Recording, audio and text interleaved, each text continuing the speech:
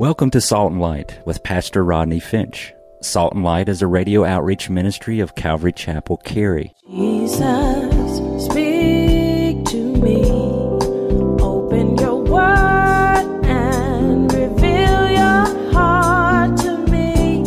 Salt and Light is a series of verse-by-verse studies through the Bible, focusing on its practical application to our everyday lives. Salt and Light is recorded live at Calvary Chapel, Cary in Apex, North Carolina. Stay tuned. At the end of the program, we will give you information on how to contact us, so be sure to have a pen and paper ready.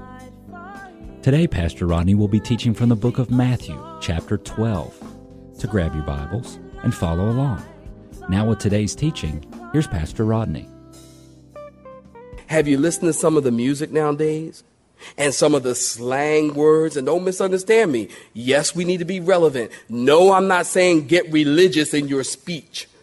You know, you see somebody in the supermarket, how you doing? And you go, oh, bless the Lord, hallelujah. Oh, bless the Lord, oh, my soul. And I'm not saying that. You understand? Say amen. I'm not saying get all religious and spiritual in your language. I'm just simply saying, watch your language and don't allow yourself to become so much like the world that people don't even see a difference.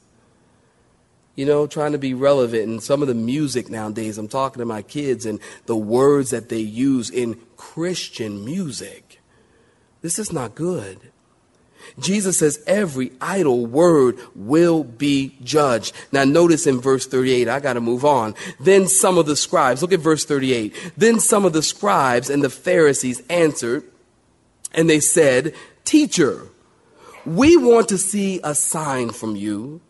But he answered and said to them, in verse 39, an evil and adulterous generation seeks after a sign, and no sign will be given to them except the sign of the prophet Jonah. For as Jonah was 3 days and 3 nights in the belly of the great fish, so will the Son of Man be 3 days and 3 nights in the heart of the earth. The men of Nineveh will rise up. Fascinating verse. The men of Nineveh will rise up in judgment with this generation and condemn it, because they repented at the preaching of Jonah. And indeed, underline this, a greater than Jonah is here. The queen of the south will rise up in judgment with this generation and condemn it, for she came from the ends of the earth to hear the wisdom of Solomon. And indeed, underline this, a greater than Solomon is here. Now stop right there. These guys are complete and total hypocrites. Remember back in verse 14, the Pharisees plotted to kill him. They were seeking to destroy him. And now they're saying master. This word master means teacher. It means Rabboni. It's actually a term of respect. Now they're saying, Master, we would like to see a sign from you. Now, needless to say, we've already discussed it. They've seen many signs already. Jesus has caused a man to rise from the dead. He cast out demons. He healed a man of his eyesight and his ear. He couldn't hear, and Jesus gave him the ability to hear. Jesus has done signs over and over and over again. He's raised the dead, as I said, and now they ask for a sign. He's already given them a sign. How many people do we know that say, you know what, I'll believe in God when he gives me a sign? You ever heard somebody say that? Well, you know, I believe in God and some say it, they mockingly say it. You know, I'll believe in God if he gives me a sign. You know what? If God right now strikes me with lightning from the sky, then I will believe in God, they say. And I say, Lord, please do it. Please do it right now. God, do it now, Lord, in Jesus' name. Because people like to mock God and ask for a sign, when in reality, if he did give them a sign, they wouldn't believe. Signs don't save people. Signs don't even encourage faith.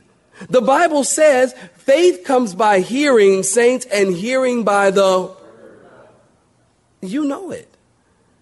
You see, your faith comes by hearing the word of God, not by seeing miracles. And so they say, show me a sign. You know what? Jesus never, ever, ever search the scriptures, see if these things are so. Jesus never, ever did a miracle or a sign for a skeptic. Never.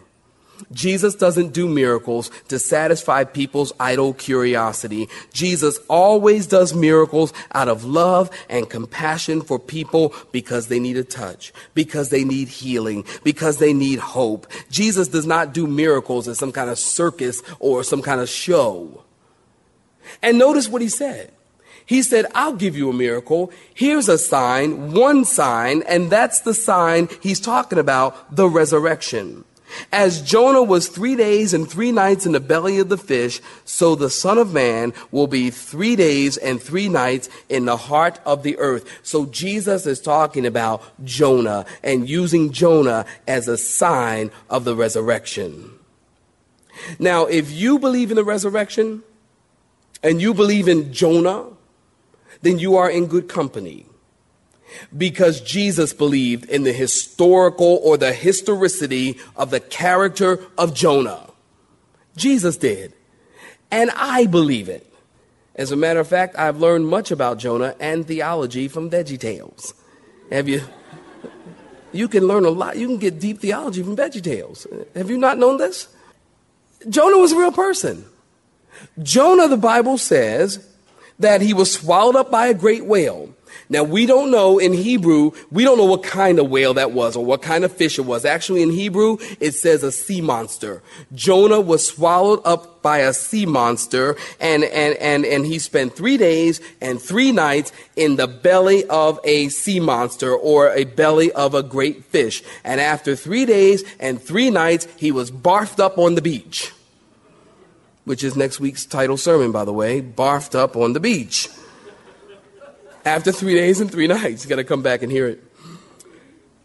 And you say, come on, Rodney. I mean, do you really believe in a man who lived in a fish for 3 days? As a matter of fact, between services, one guy came up to me and told me that it was back in 1908, they had discovered a man who had, 1902 or 08, a man discovered who had been in the belly of a fish, and perhaps you know this story, in the belly of a fish for 3 days. And when he came out, he was completely hairless. The acidity of the inside of the fish had literally cleaned the hair off of his skin. He was completely hairless.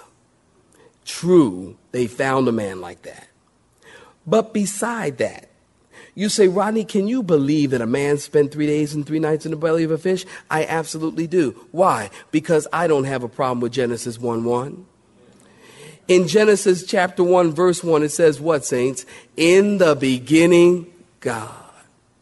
Why would I have a problem with God creating a fish so big that a man could live in it for 3 days and then barfed up on the beach? Why would I have a problem with that when we are talking about God? In the beginning, God. It is everything that you see God created. He's a creator of all things. The Bible says that he is holding everything together by the word of his power. So if we're talking about God who created everything that you see, then why couldn't God create a Jonah fish, if you will? Perhaps this fish doesn't exist anymore. Who knows? But why couldn't he create a Jonah fish designed specifically for Jonah and Jonah live in it for 3 days and 3 nights? Well, how couldn't he do it? Why couldn't he do it? Of course he could. You see, of course he could. So just as Jonah, if you will, was barfed up on the beach by the power of God, Jesus will be raised up from the dead by the power of God. You see, Jonah is a type of Christ. And notice the sign of Jonah. The sign of Jonah is in reality what Jesus is saying, the sign of the resurrection. Now, we've talked about this in great detail. We won't cover too much of it this morning. But the resurrection, as I've told you in the past, is the greatest historical event and the greatest attested historical event in the history of mankind. The resurrection. The Christian faith rises and falls on the fact that Jesus Christ physically and bodily rose from the grave. If Christ be not risen, Paul says, our faith is futile and you are not saved. So the hinge that Christianity swings on is the resurrection. We've talked about that. Over and over and over again in the Bible, there's overwhelming evidence of the resurrection. The empty tomb. That's evidence. Where is he?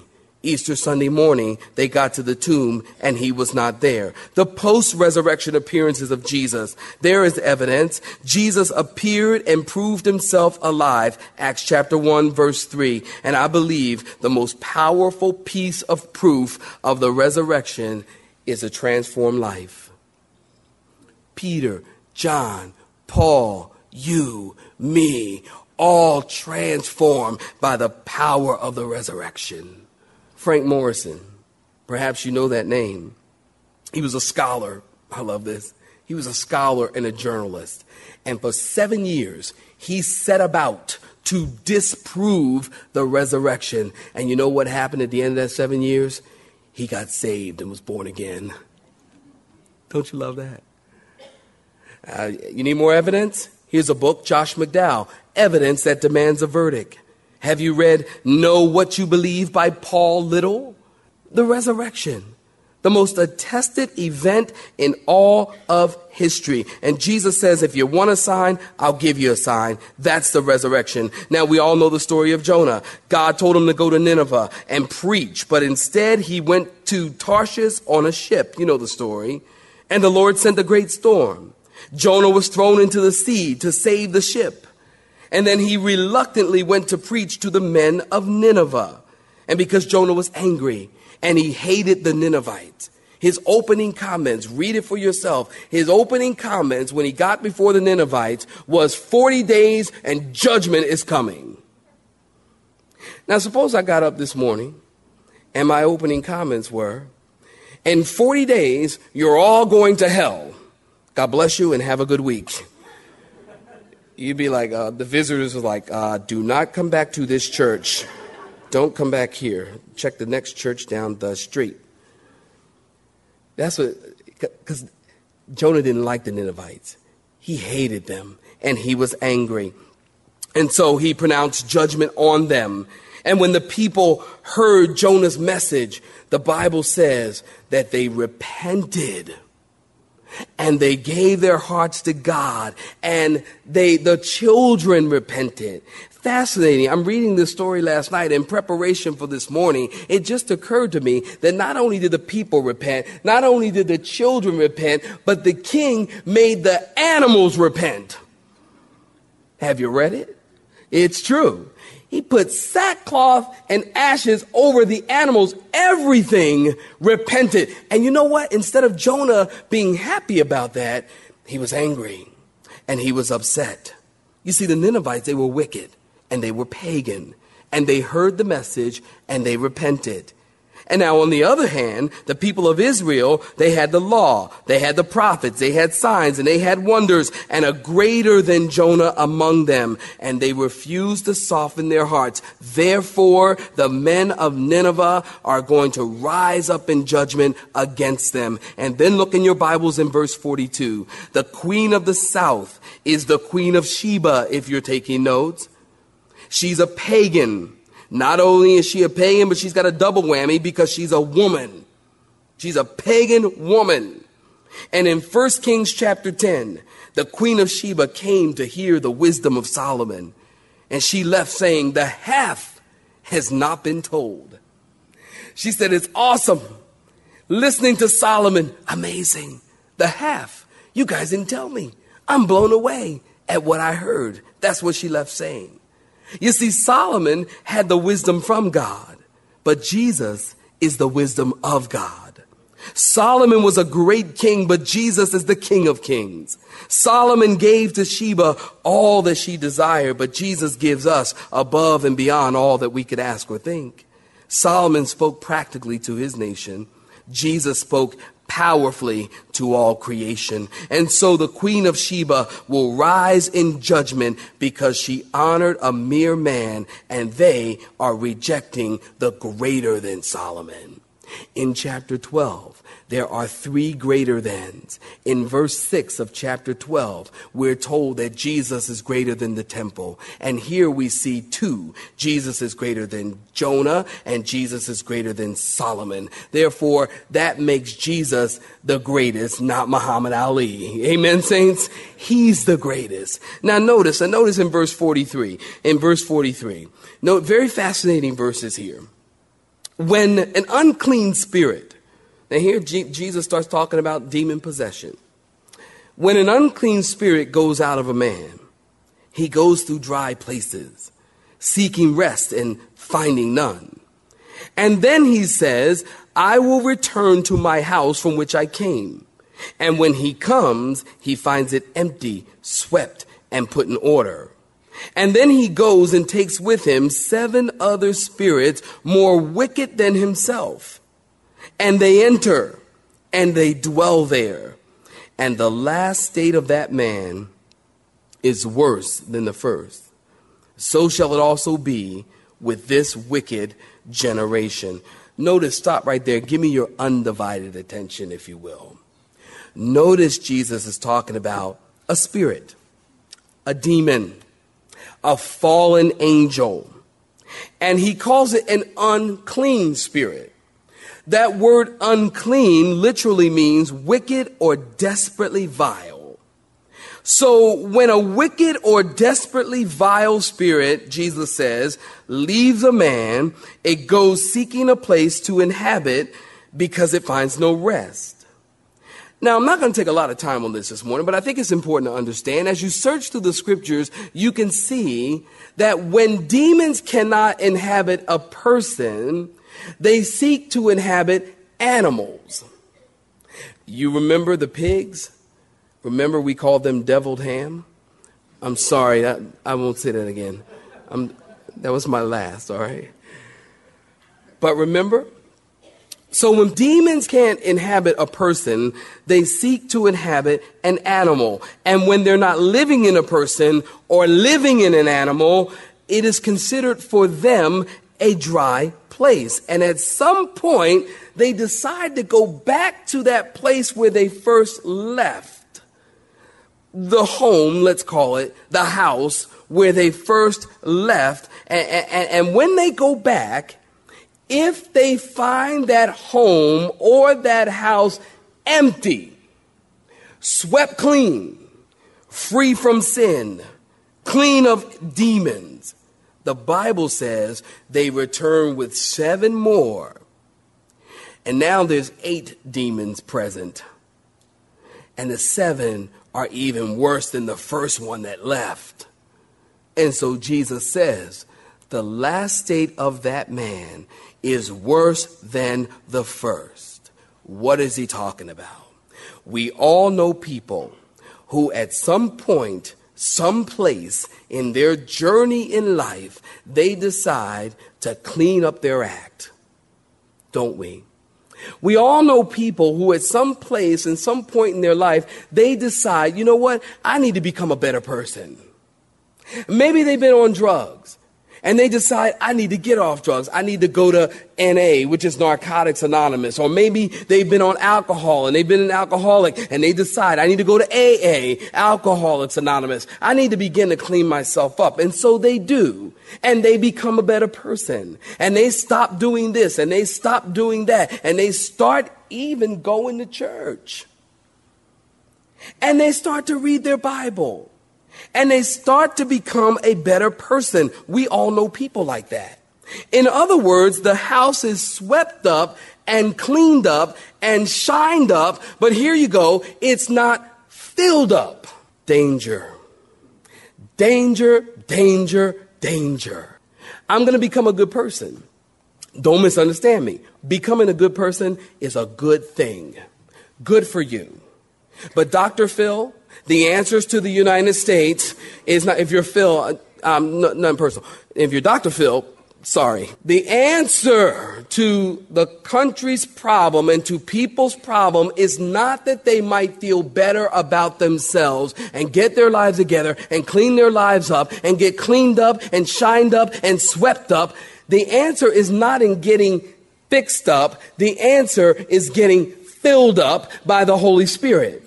This is what Jesus is talking about here. Now stay with me. You taking notes? Write this down. Reformation without inward regeneration is dangerous. Morality without spirituality is dangerous. You see, we live in a country, people concerned with getting prayer back in school. I'm not concerned with getting prayer back in school. Don't misunderstand me. I'm a pastor. I'm all for prayer. All right? Don't misunderstand me. But I am not concerned with getting prayer back in school, because you can get prayer back in school and you can get the Christians the ability to wear Christian t-shirts and all of these issues that we face in our country and still be as lost as we were before we got prayer back in school. The issue is not getting prayer back in school. The issue is not moral reform, but the issue is spiritual life. It's not moral reform. We don't want to be a moral nation. 9/11, we all came together and we held hands and we sang, "We are the world, we are the children," and we're all one under God. And we all want to become moral people. Our country, we need to be, morality is the answer. Morality is not the answer. Spirituality is the answer. And by being filled up with Jesus, you might remember, don't you remember in John chapter 3, Jesus, this man named Nick, came to Jesus at night. Nick at night. And Jesus, okay, I'm sorry, I lied. That was my second one. All right, no more. You remember Jesus? You remember this man came to Jesus that night? His name was Nicodemus. He did come to Jesus that night. And Jesus had a conversation with him. At the end of the conversation, Jesus said to him, what? Nick, you need to be born again. Nick, you must be born again. Do you notice Jesus didn't say you need to clean up your act? He didn't say you need therapy. He didn't say you need reform. He said you need to be born again. You see, can I tell you something? Let me share something with you. Reading your Bible is not the most important thing. What, Rodney? That's right. Reading your Bible is not the most important thing. Going to church is not the most important thing. Hey, get this. Believing in God is not the most important thing. Okay, Rodney, you're getting to heresy now, man. No, I'm not. Believing in God is not the most important thing. You see, the devils believe and they tremble. They're smarter than you. I know people who know the Bible better than you. They may know it better than me. I know people who go to church every week. I know people who believe in God. Look, you got to be an idiot not to believe in God. Come on, if you got a creation, there must be a creator. I mean, everybody believes in God. So what? And what is your God? Okay, that's a whole nother sermon. But just because you go to church or you believe in God or you read your Bible, that is not the most important thing. The most important thing is, have you trusted Christ with all your heart to save you from your sins? And have you said, Lord, I don't want to be fixed up, cleaned up, swept up, or any of that. I need to be filled up by your Holy Spirit and be born again. That's the most important thing. And if you haven't been filled up by the Holy Spirit, it doesn't matter how much you read your Bible, you go to church, or you believe in God. It matters not. You see, that's religion. That says read your Bible, go to church, and believe in God, and you're somehow a Christian. No. That doesn't make you a Christian. What makes you a Christian is are you born again? Have you trusted Christ as your personal Savior? Have you received Him into your life and into your heart, and you are born again? That's true salvation. And that's what Jesus is talking to the Pharisees about. Listen, your religion and all of your rituals and all of your stuff has nothing to do with me. Jesus is not talking about religion. He's talking about relationship. Amen, saints? Talking about relationship. Do you know Him? Do you? You see, morality can't save anyone. Morality without spirituality changes nothing. Good works without faith in Christ saves no one. Religion without relationship in Jesus is futile. Don't just clean up the outside of your life. You got to give him your life fully and completely and be filled up by the Holy Spirit. You have been listening to Salt and Light, a radio outreach ministry of Pastor Rodney Finch and Calvary Chapel, Cary, located in Apex, North Carolina. Join Pastor Rodney Monday through Friday at this same time. For information regarding service times, you can contact us at 1-800-293-0923. That's 1-800-293-0923. You may listen to today's broadcast in its entirety by visiting the media library on our website at cccary.org.